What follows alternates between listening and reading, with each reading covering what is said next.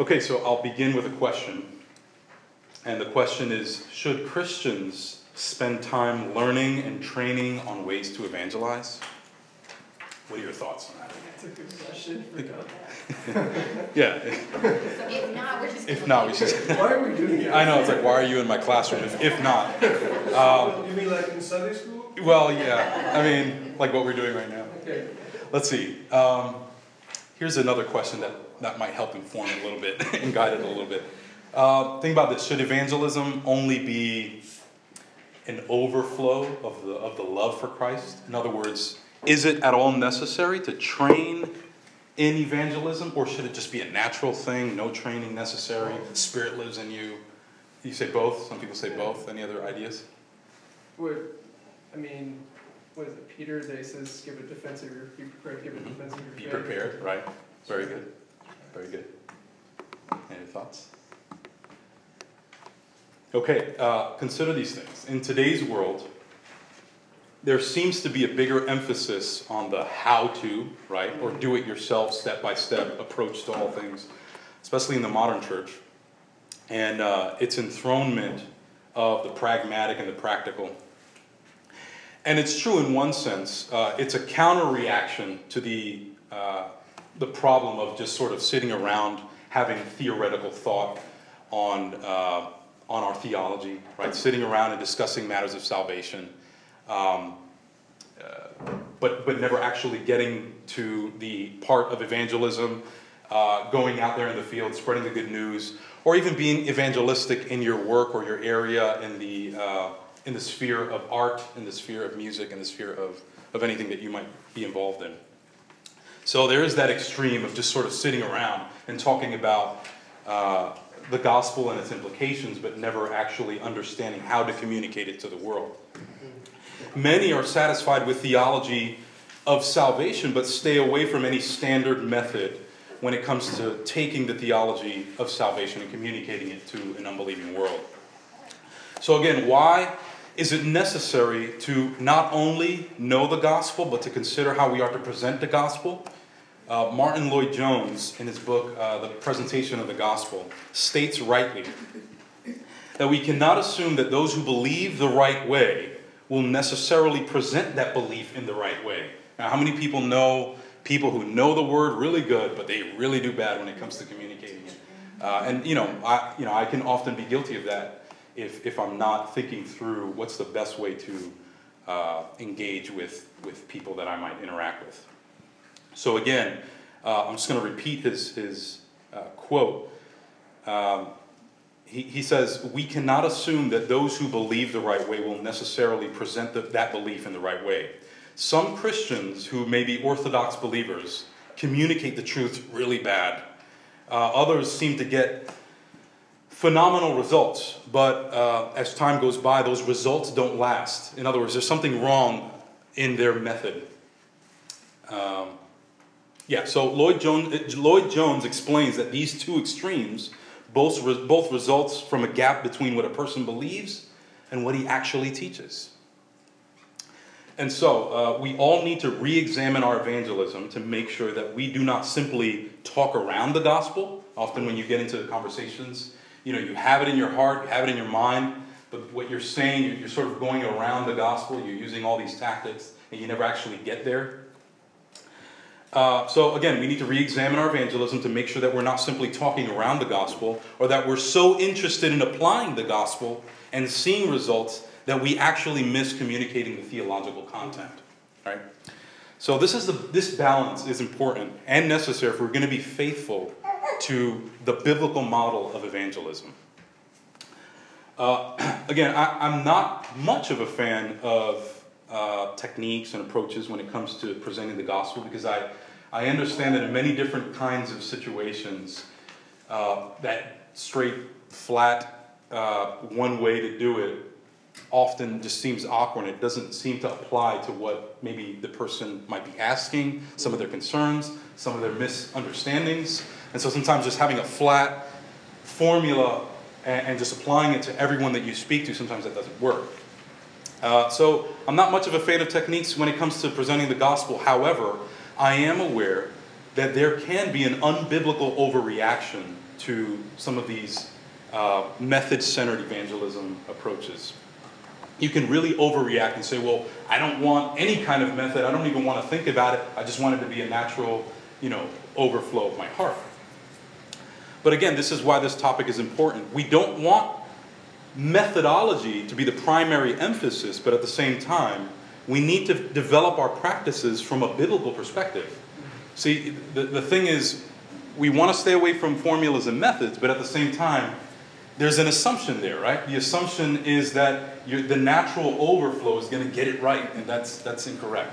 The natural overflow is probably the worst way to evangelize because you're trusting in your own ideas and your natural inclinations. So the point is to be informed by the Bible, right? Learn the patterns of what you see in Scripture on how to evangelize, what you see when the apostles were evangelizing, and taking those truths and applying it to how we evangelize.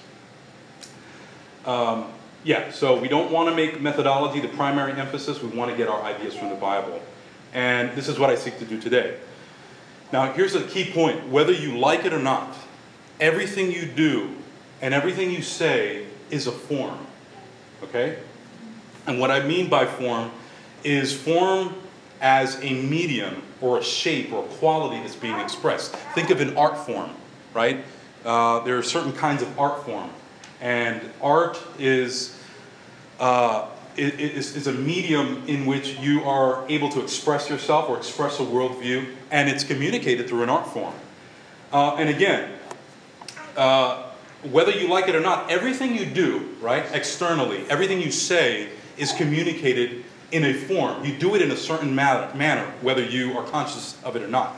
Even when you do or say something spontaneously and sincerely, it is always expressed in a form, whether you're conscious of it or not. So think about it.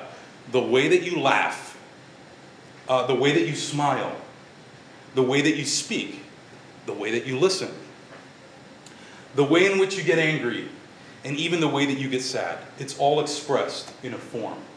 Okay? Now, with that in mind, you ought to know that the belief that forms don't matter, just content matters, forms don't matter, that's a myth. That's not true. It's incorrect to assume that the method in which we communicate has no significance at all or value, but rather the content is what really matters. It's a myth. We forget that the way in which something is communicated also says something about what is being communicated. Form and content both have content. You get it? Form and content both have content. They communicate something. The question should always be, well, what am I communicating in both form and content? Always think about those two things. How am I communicating? What am I communicating? In the way I communicate and what I communicate in content. For example, there's a reason why in a funeral you normally don't hear the melody of the happy birthday song, right? You don't go to a funeral and they're playing, it's inappropriate, right? There's a reason why in a birthday party you wouldn't normally hear funeral music, right? Sad funeral music in a birthday party, except for my birthday. There is such thing as appropriate, right? There is such thing as appropriate forms and methods that are true to the content itself. This is why it's important not only to think through biblically what the gospel is, but also to think through biblically how we are to communicate the gospel personally to people. The Bible must inform us on what is the appropriate way of communicating God's truths to all kinds of people. There are different kinds of people out there, right? We have to think about, we have to consider those things when we approach people with the gospel. Now, if you can stop and think for a few seconds on what would be the most inappropriate way to communicate the gospel, don't think too long on it, but just imagine something, just a really inappropriate way to communicate the gospel. If you can think of something, that means that it exists, right? And someone out there is probably doing it that way. And considering that, we must think seriously about the method and the form on how we share the gospel from a biblical perspective. Okay, so that's one of the reasons why this class is important. Forms do matter. Okay. With that said, I want to consider 2 points, and you'll see it on the handout. Point number 1, that says different people in different places. We're going to talk about the dynamic of engaging with different kinds of people with different backgrounds. And the second point is conversation with a direction. Okay, we'll talk about that. So the first point is different people, different places. So I want us to begin by considering the fact that there are many different people in the world with many different backgrounds that we find in many different places. And even though the people and places are different, guess what doesn't change? The message. Amen. The gospel still remains the same. It says in Isaiah 40, verse 8, "The grass withers, the flowers fade, but the word of God will stand forever."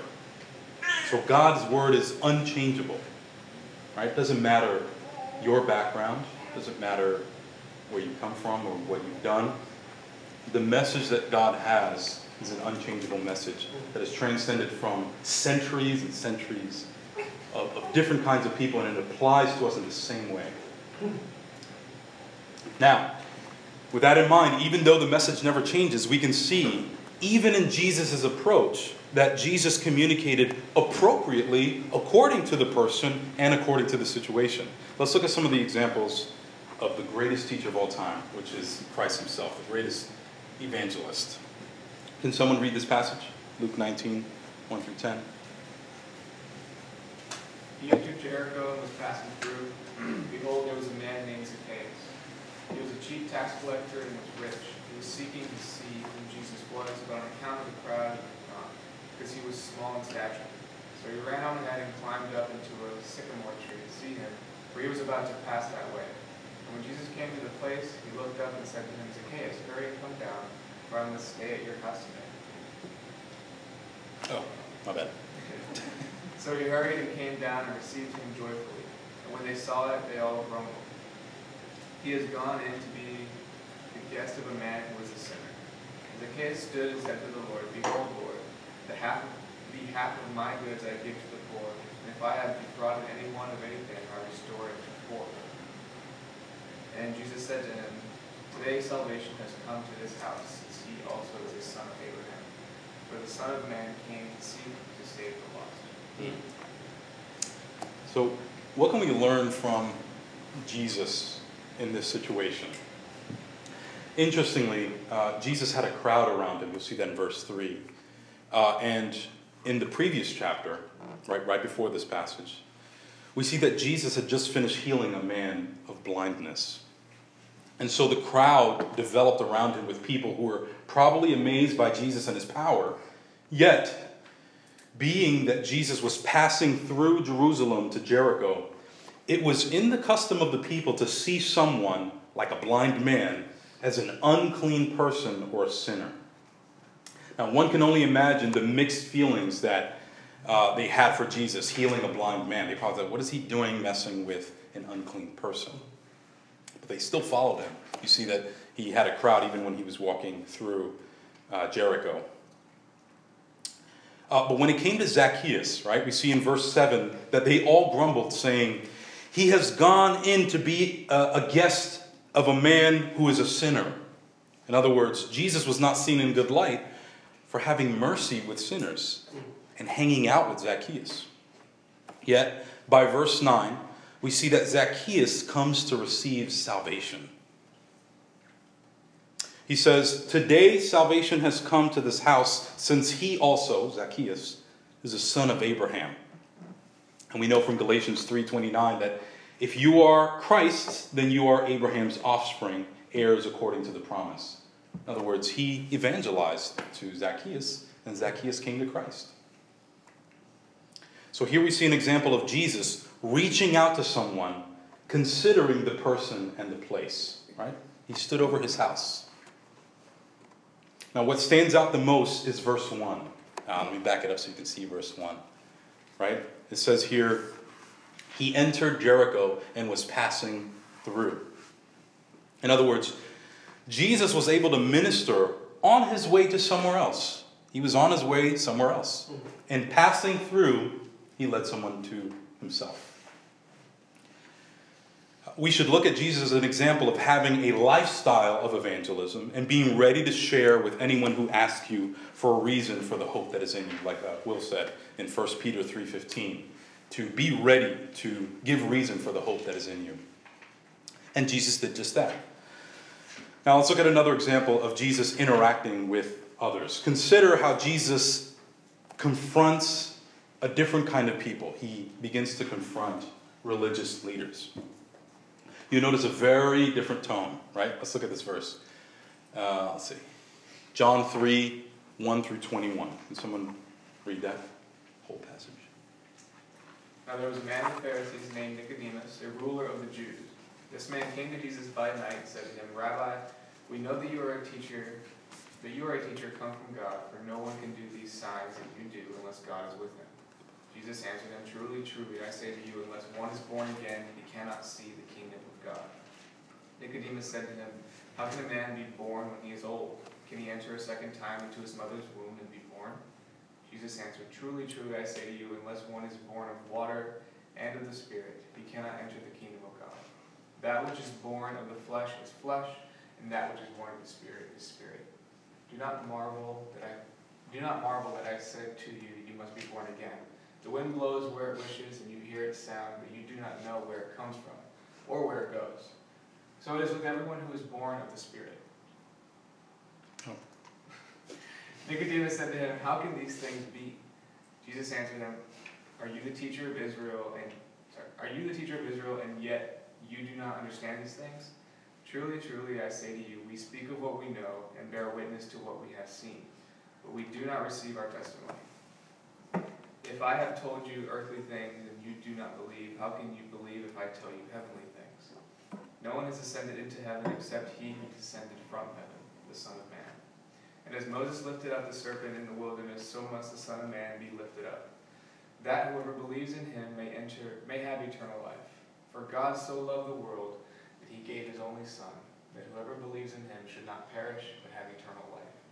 For God did not send his Son into the world to condemn the world, but in order that the world might be saved through him.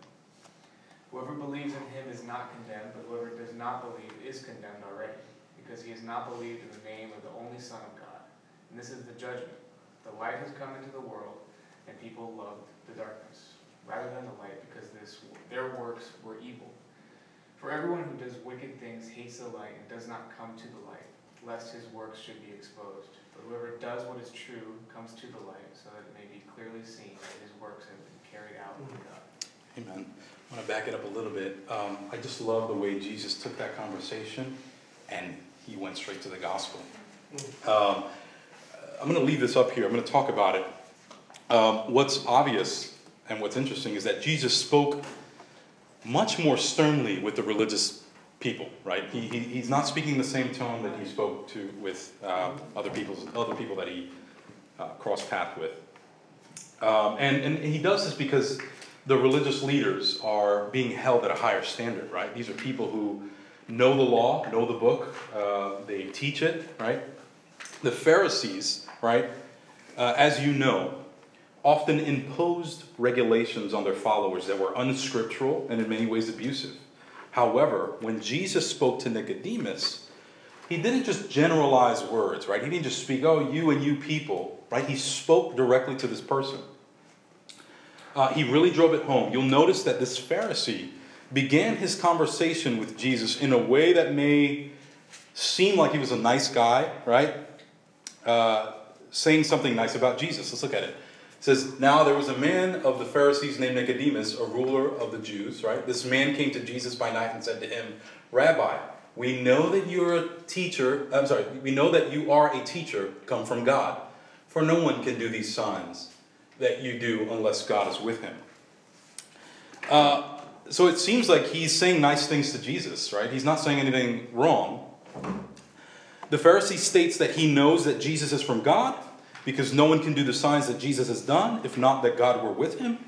Yet, Jesus sees through this, right? Jesus understands that the Pharisee was not complimenting him, right?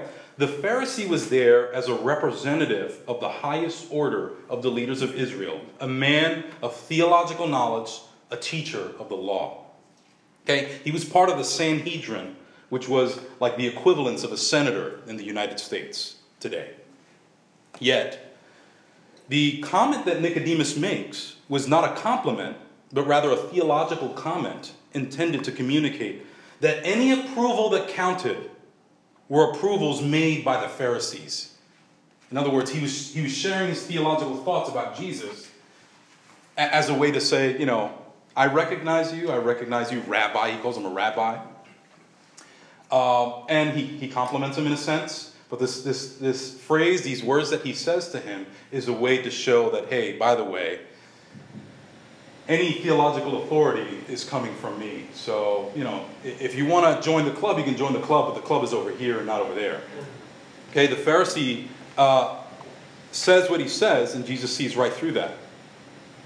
He even goes as far as calling him rabbi. But Jesus chose not to go with the flow of the conversation with Nicodemus, right? Notice how Jesus took the conversation and redirected it back to the core issue. And I know when you evangelize or you speak to people who are in higher authorities, again, we ought to respect them, but often the conversation goes somewhere else, right? They begin to talk about other things, and it's important that we bring it back to the core issue, right? Speak to the heart of the person. And Jesus was able to see, what was the core issue behind that statement. The core issue was that Nicodemus, as a religious leader and a teacher of the scriptures, was in fact not a real teacher of the kingdom of God in reality, right? He wasn't teaching the kingdom of God, he was teaching the kingdom of man. And that if Nicodemus is not born again, he too will not see the kingdom of God. Even him as a Pharisee, as a teacher of the law, he is not going to see the kingdom of God if he's not born again. I love when Jesus says, "Are you the teacher of Israel and yet you don't understand these things?" You see the expectation from a religious leader. They should know this. They teach it from the pulpit. They teach it from Scripture, and yet they are teaching false doctrine. So again, we see that Jesus spoke to Nicodemus appropriately, recognizing the role of Nicodemus and his responsibility in society.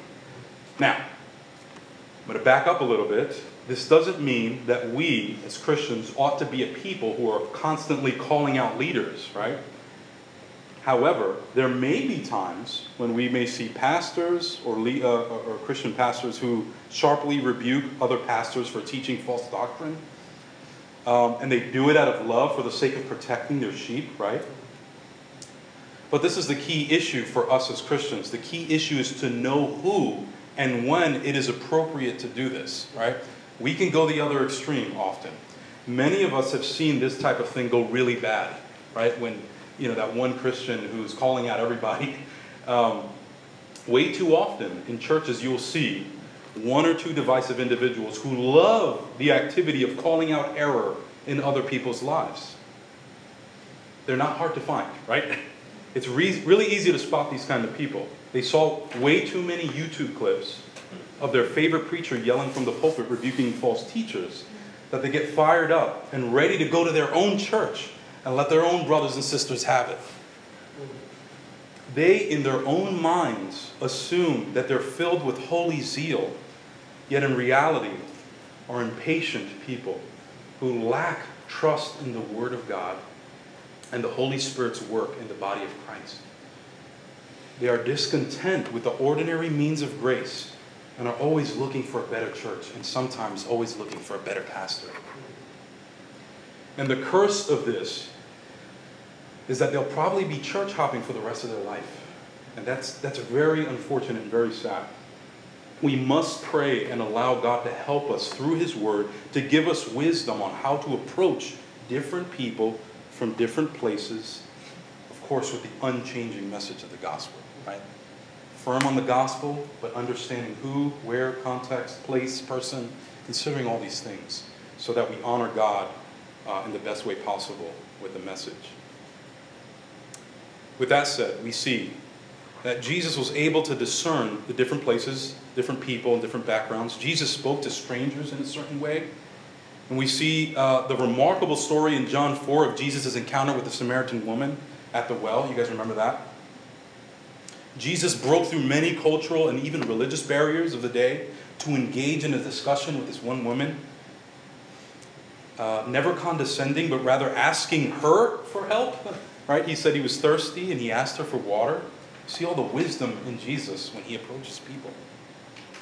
And I love it when he takes that conversation and he brings it into a discussion of real spiritual matters. He never manipulates her, nor compromises the truth. He's patient, yet he exposes unspoken needs, and he speaks to her conscience. And in the end, he reveals himself as her Messiah. Now, all of us have relationships with others, and these relationships fall into different kind of categories. I'm going to show you the types of relationships that we have with people. The first one is long-term, intimate relationships, right? We have family and close relatives where we have a sense of responsibility with them. It's a different kind of relationship than with people that we don't know. The second one is long-term acquaintances, right? So they're close, but still distant, right? Some relatives, neighbors, peers, and people from work. Number 3, short-term intimate, right? These are friends, business associates, and you go in and out, you clock in and out with them, and that's it. And then short-term acquaintances, which is probably the people that we would run into when we're evangelizing in the park, or people who we knock on the door and just try to share the good news with them, right? These are strangers or people that we meet passing by. Each one of these kinds of people, if they're different, should have a different approach, because you have to consider what are some of their misconceptions, what are some of the things that they might already know, what are some of the things that they need to know more about, right? Some people know because they were born in America, they were born here in a somewhat Christian culture where America seems to be a place where people just go to church, and so a lot of times, they're very familiar with some of the things that we believe, whether they believe it or not. And so, depending on the person that you're talking to, sometimes the emphasis on one area needs to be made, more than the other. And so, just considering all those things is the way that we know and we see Jesus acting with certain people. So, those are all the different kind of relationships that we have. The approach will be different. A good example, just to give you sort of an example from me and my wife's experience, has been our relationship with our parents. Both my wife and I have had conversations with our parents about the gospel, but what I've noticed in my approach is that I had often forgotten who I'm speaking to. My approach should not be the same as if I were speaking to a stranger who may be hostile or violent to God's word. Nor am I speaking to my parents in the same way I would if I were doing open-air preaching. I'm not just going to go in the kitchen and just start, yelling the law. When my mom was just sitting there with the cup of coffee. You're going to hell. Yeah, I'm going to sit there and have a conversation because this is the woman that fed me when I had no food, and she provided for me when I couldn't. So considering all these matters, I'm not going to go in the kitchen and yell the law. But again, my approach is going to be different. Instead, when considering my relationship with my parents, I had to take into account their God-given place in my life, right? And often, instead of a clear discussion on the gospel, some of the things that I might have said might have been perceived by my parents as an accusation that they didn't raise me right. And that's not what I was trying to communicate. You want to think through, who you're talking about. And the goal is not to be manipulative. The goal is to be clear, right? We want a clear presentation of the gospel. And so it's not trickery. I'm not trying to say, that's this kind of person, so you want to say it this way. No, it's the goal is clarity. We want to present a clear gospel presentation where they're not misunderstanding anything. And so that's the reason why we consider who they are and where they're from and what relationship we have with them. There's a principle that I like to tell myself or remind myself of that I find in 1 Timothy 4:12. Let no one despise you for your youth, but set the believers an example in speech, in conduct, in love, in faith, and in purity. And again, I say principle, not direct application of this verse, because we know that this is speaking to elders, right, or Timothy specifically. But being that he was young. But I think of myself as a young person in my relationship with my parents or grandparents. And just by looking at this verse and seeing the principle behind it, how much an example in speech is valuable in our efforts of evangelism. My conduct, those are things that are very valuable in reaching someone, especially people who are very close to you. They know your background. You can't fool them with your theology. They want to see speech, conduct in love, in faith, and in purity. Again, this is the form in which we ought to communicate, especially to those who are older than us, and especially to parents and any kind of long-term intimate relationships that we may have. Being an example is a big key. Okay, see how much time we got left. Okay, let's look at the second point. Conversation with a direction. Take a drink. So the second point, conversation with a direction. In this point, I want to talk about the practical aspects of conversation. But before we get into how to communicate, I think it's important that we remember a few things that should inform and encourage us when we get into conversations in our efforts to evangelize. The first thing I want to mention is the importance of having a big view of God. Having a big view of God will help to increase your courage to share the good news to strangers. Right? Look at this verse here. This one helps me a lot. There you go. John 8:31-32, which says, "So Jesus says to the Jews who had believed him, 'If you abide in my word, you're truly my disciples, and you will know the truth, and the truth will set you free.'" I think about that. And what it's saying is God's truth is setting people free, okay? Free from what? Think about it. Free from sin. Free from God's punishment of sin, which we all deserve. And as we zoom in closer to the earthly realm, right, your everyday life, we can all testify to the levels of slavery that the gospel has freed us from, right? Bad thinking, wrong way of viewing the world. That's freedom that we have as Christians that ought to motivate us to want other people to taste and see that the Lord is good. My favorite is the freedom to approach my God and have communion with him in a way that's impossible apart from the saving power of the gospel. One of the key things for me is like how good it is to be a believer, how good it is to have communion with God, how good it is to have a light switch turned on and I see the world in the way that it was intended to see, right? Not perfectly, but slowly. God is renewing my mind, and that's such a blessing. And then having that communion with my brothers and sisters in Christ, who we share in this glorious good news, right? We come together, we worship. These are experiences that I love, that I can't live without. And these are things that I want other people to have. Another thing that is important to keep in mind is the very fact that Jesus is Lord. Look at what Jesus says in Matthew 28:18-20. This truth, what we're going to read here, it should inform you on the truth that we stand on, right? This is what we stand on when we evangelize, right? What does it say? Can someone read it? And Jesus came and said to them, "All authority in heaven and on earth has been given to me. Go therefore and make disciples of all nations, baptizing them in the name of the Father and of the Son and of the Holy Spirit, teaching them to observe all that I have commanded you. And behold, I am with you always to the end of the age." Amen. So we're familiar with the Great Commission, right? Go therefore, make disciples of all nations, etc., etc. But notice how it says, therefore, go therefore. Therefore, what's therefore? Well, you look at the verse before it. Jesus came and said to them, "All authority in heaven and on earth has been given to me. Therefore, go and preach the gospel." In other words, we stand on that truth, right? That all authority in heaven and on earth has been given to Christ, right? This means that we don't have to worry about being timid in speaking God's word in the public square. If Jesus Christ is truly Lord and all authority in heaven and on earth has been given to him, this means that God's truth is higher than any other claim.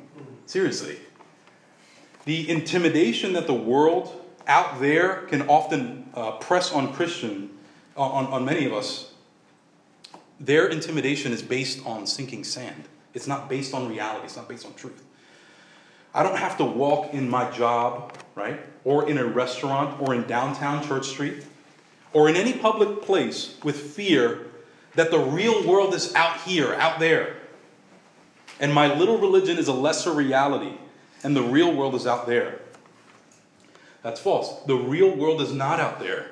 Reality is defined by God, and this reality is not only a suggestion that we offer the world as a possible alternative, right? We're not giving them, hey, consider an alternative way of living. No. This is an obligation that's placed on every single individual out there by God. In other words, your boss, right? My boss, the owner of the businesses out there, the writers of the magazines that you may read, the doctors, the workers of our city, each and every one of those people and their children have an obligation mandated by God to repent from their sins and believe in the gospel, just like us. In other words, we don't have to walk into this realm in the world and say, well, we have this good news, and sort of have this competitive idea that, we're competing with their ideas. No, God's truth trumps their truth, right? Everything that the world believes, if you follow the logic, if you follow the rationality, always ends in contradiction, in idolatry, in slavery. There's only one truth out there that is consistent and doesn't lead to slavery or self-indulgence, and it's the gospel. It's the truth of God. And everyone's obligated to respond.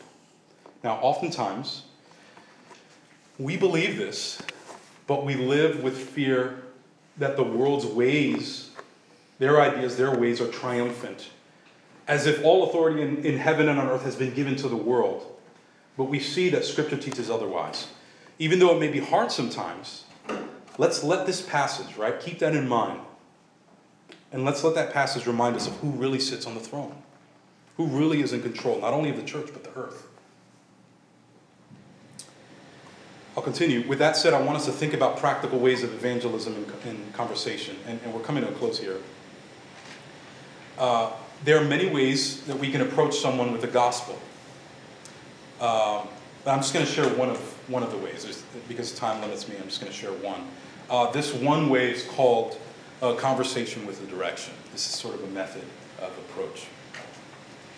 Many Christians have a hard time, and if you're like me, in personal evangelism because sharing, quote unquote, religious ideas in a conversation seems unnatural and forced, right? It's like, 1 minute you're talking about baseball or something, and then you say, I got to tell you something, you're a sinner, and you just feel like you're intruding the conversation. It's like coming out of nowhere. And so a bad way is like you come into a gathering and you're just hanging out, everyone's just relaxed, unbelievers everywhere. You're trying to play it cool, and you're trying to find a way to, get in there and evangelize. And you're thinking about it so much that it's like, well, I got to do it before I go. It's hitting 9 o'clock, so you just say, hey guys, and, they just thought you were this cool guy who hangs out at the bar, and then all of a sudden say, hey guys, thanks for the chips. Repent and believe, and all of a sudden you're intruding, and which is fine. The problem is you see where it kind of seems unnatural a little bit. You're kind of coming out of nowhere. They said, well, that was a surprise. So just thinking through on ways that we can converse and it be something natural, something honest when we present the gospel, and something that doesn't seem forced. By the way, the reason why it seems forced is because we often compartmentalize the gospel in our thinking. What it means to compartmentalize is to place Christianity and the gospel in like a mental compartment in your thoughts, separate from other things like you do with work, right? You have these categories in your head. You have work, family, children, and then you have the gospel over here. So you're over here talking about family, and then you say, by the way, you're a sinner and you need to repent. It feels like an intrusion rather than something natural. And that's why that's why it's awkward when we do it. But the problem with that is the assumption that Christianity and the gospel are separated from all of life, right? And when we think that way, the gospel then seems like an intruder in the conversation that we have. But the solution is to recognize first that Christianity and the gospel has something to say about every aspect of life. You could be talking about sports, and there's many implications or connections that the gospel has in relation to sport, activity, pleasure, things of that nature, where you can drive that conversation and relate it to theology. So again, the gospel has something to say about art, something to say about beauty, something to say about politics and the things about society. The gospel has something to say about family and marriage. In my experience, when I was getting married, I was engaged with my wife, and we were in the process of getting married. Everyone was like, "Oh, you're getting married? You ready for the ball and chains? You're ready for all this stuff?" They're bringing their ideas of what they think marriage is, and they knew I was getting married soon. And I said, this is a perfect opportunity because marriage is a picture of the gospel, and I'm ready to let you guys have it. So I was ready to tie all these things that they were throwing at me and just make a difference in their worldview of marriage. And so that's one way that I was able to sort of bring the gospel in my workplace. Again, so as Christians, we must learn to think holistically about the gospel and its implications in all of life. All right, so the question then is, excuse me, how can we as Christians bring our biblical worldview and share the gospel more naturally in our conversations? In a dialogue, we must learn to move, right, from the common interests, right? We're talking about restaurants that we like to go to. And bring it to more abstract levels of thinking, and eventually take that conversation and bring it to a theological discussion, a gospel discussion. So here's an example of that conversation. Do I have it up here? Nope. Okay, not yet. The non-Christian would say, right? This is a conversation. I'm going to read a script. Okay, pretend non-Christian and Christian are having a conversation. So non-Christian says to the Christian, he says, "Well, I finally decided I'm going to major in art." He tells me this, right? And then me as a Christian, I say, "Great. What made you finally decide on that?" And the non-Christian says, "Well, I feel it's the best way to fulfill myself and to bring more beauty into the world," right? This is a non-Christian speaking. And so the Christian says, that's interesting. Why do you suppose you have a desire to make beautiful things?" And the non-Christian says, that's a hard question. "But I know how much I enjoy the feeling that I have when I make something new and beautiful." And so the Christian responds, "Yeah, I feel that same way sometimes. I'm sure that's why I write poetry. Do you ever wonder if this striving to make beautiful things means anything? I mean, that it might be an indication of some higher reality beyond the physical world, right?" And the non-Christian says, "You mean like God? I think about that sometimes, but I just don't know, right? I think somebody must have designed beauty in nature." There you go. You're getting into, it's progressing into a theological discussion. And then the Christian says, that sure makes more sense than everything just happening by chance.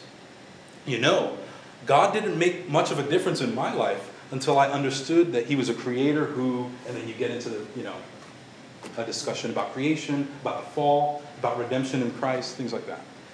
So you see, you can take any kind of conversation, regardless of what it is. And this should be like a homework kind of. Think about any random subject on how it relates to the gospel, how it relates to creation, how it relates to God. And see if you can practice on carrying that conversation in a natural way to point to the gospel. Okay, let's see, time. Okay. Finishing up here, in this dialogue example, right, the basic belief behind the Christian's questions are, right, God is infinitely creative, God is the source of beauty, God created people in his image, and therefore we share God's creativity and yearn for beauty. And that's the way that he made that connection with the person he was conversating.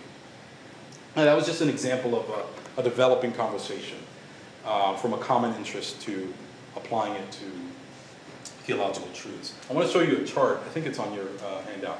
And let's put it up here just in case. But here's a chart that expresses this concept. Right? You see A, right? Area of interest, art and beauty, whatever the topic is that the person may be interested in, that you have a common interest in. You begin there, and that's sort of the outer circle, right? Common interest. B, you get to an immediate question. Why do you feel the need to be creative? Right? Then you go one layer in the conversation. C, abstract question. It says, why is man creative? That's another abstract question that'll bring you closer to this topic of God. D, you give your explanation of, you ask them the question, you let them answer whatever their thoughts are, and you come in and you bring a more sound biblical explanation. Because that always ties it closer to the goal, right? The D says, Christian explanation, man is created in God's image, reflecting his creativity and beauty. And then E, that's where you apply theological truths. He says God is the creator of man, and he wants us to acknowledge him as the source and fulfiller of our good desires. And again, that's the goal, to take our conversations and lead them to the point where we can apply the gospel and spiritual truths.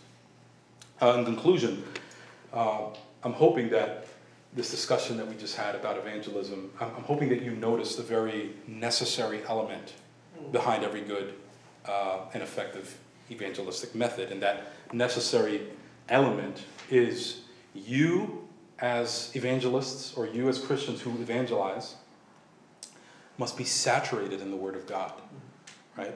This is how you're able to learn how to apply God's creation, use it in your conversation, and bring it back to the gospel. Jesus was that way. Jesus knew the Word. Jesus was the Word. And he took every conversation and applied it to himself, really, right? He is the gospel. Likewise, we are to be saturated with the Word of God in our minds and in our hearts. When the Bible takes a hold of your mind, your worldview is shaped by Scripture, and your heart is captivated by God's truth. And when you're saturated to that level, you'll find it very difficult. See, this is the other extreme. You'll find it very difficult to leave conversations without getting that one hint of the gospel in there. I remember leaving gatherings with family and friends and driving man, I almost had that one. And you feel that, you don't want to leave the conversation without throwing that one, dart in there. And so that's what happens when you saturate your mind, and then you're convinced that God's truth trumps any other worldview. It really does. And you can examine that for yourself. Just follow the consistency and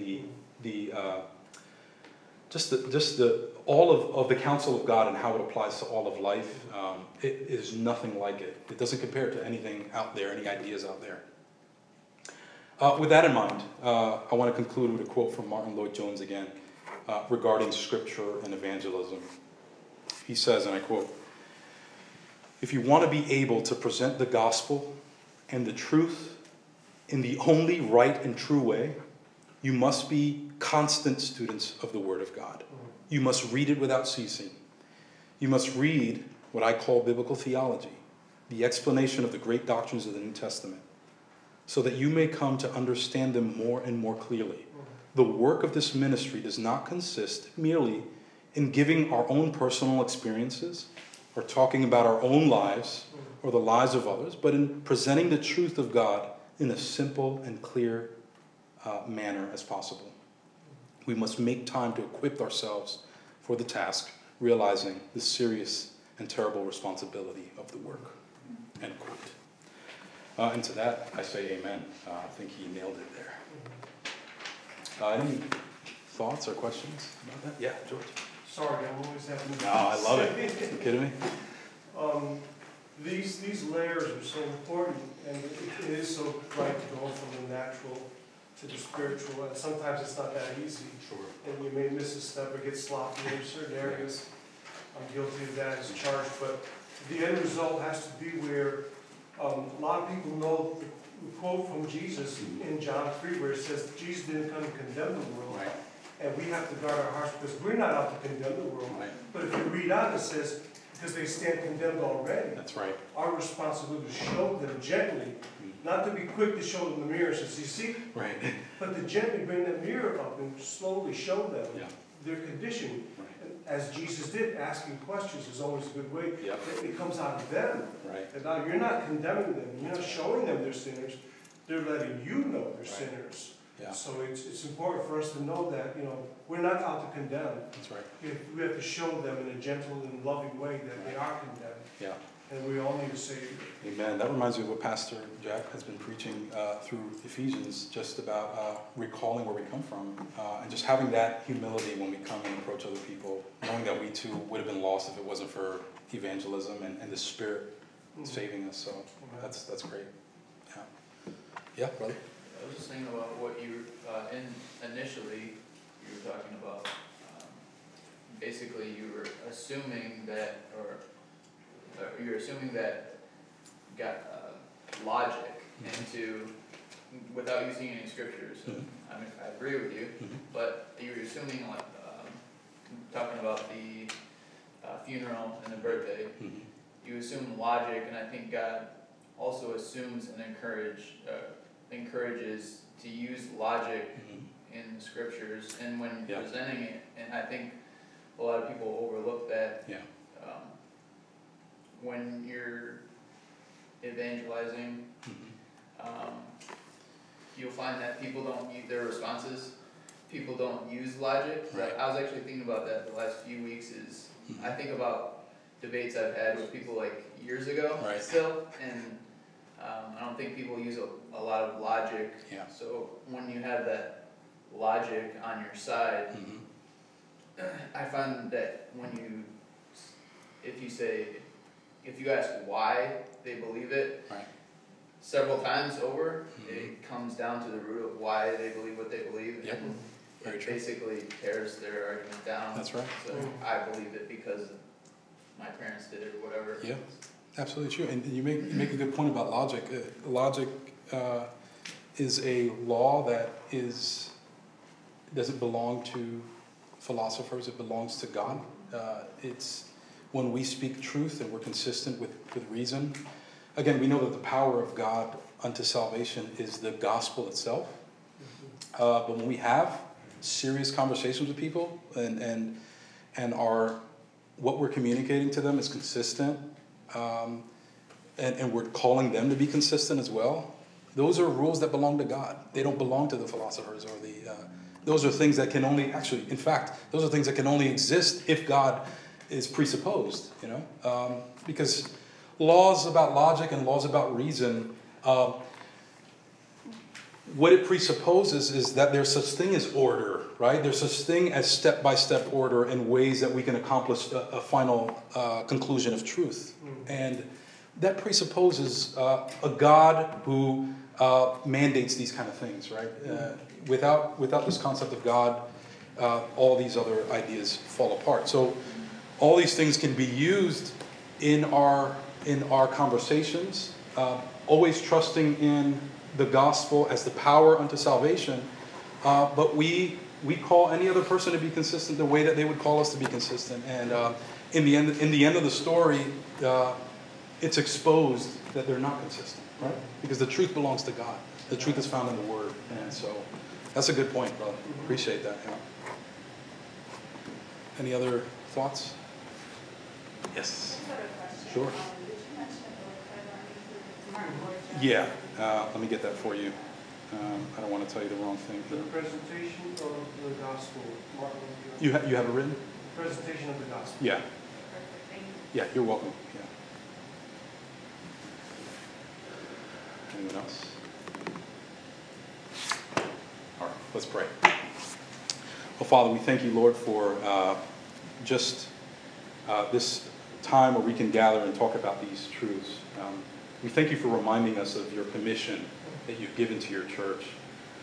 And we praise you that you have given us wisdom on how to do as you commanded. We see ultimate wisdom in the person of Christ, who is the embodiment of wisdom itself. And from him we desire to learn of his ways, especially in this topic of evangelism. So God, we ask you to let us not only obey you in content, but also in form. We seek to be a light in this world in the areas where you have placed each one of us. Help us to be faithful. For we desire that many would come to know about your grace, Lord. And we thank you, and we ask this in Jesus' name. Amen. Thanks, y'all. You're welcome.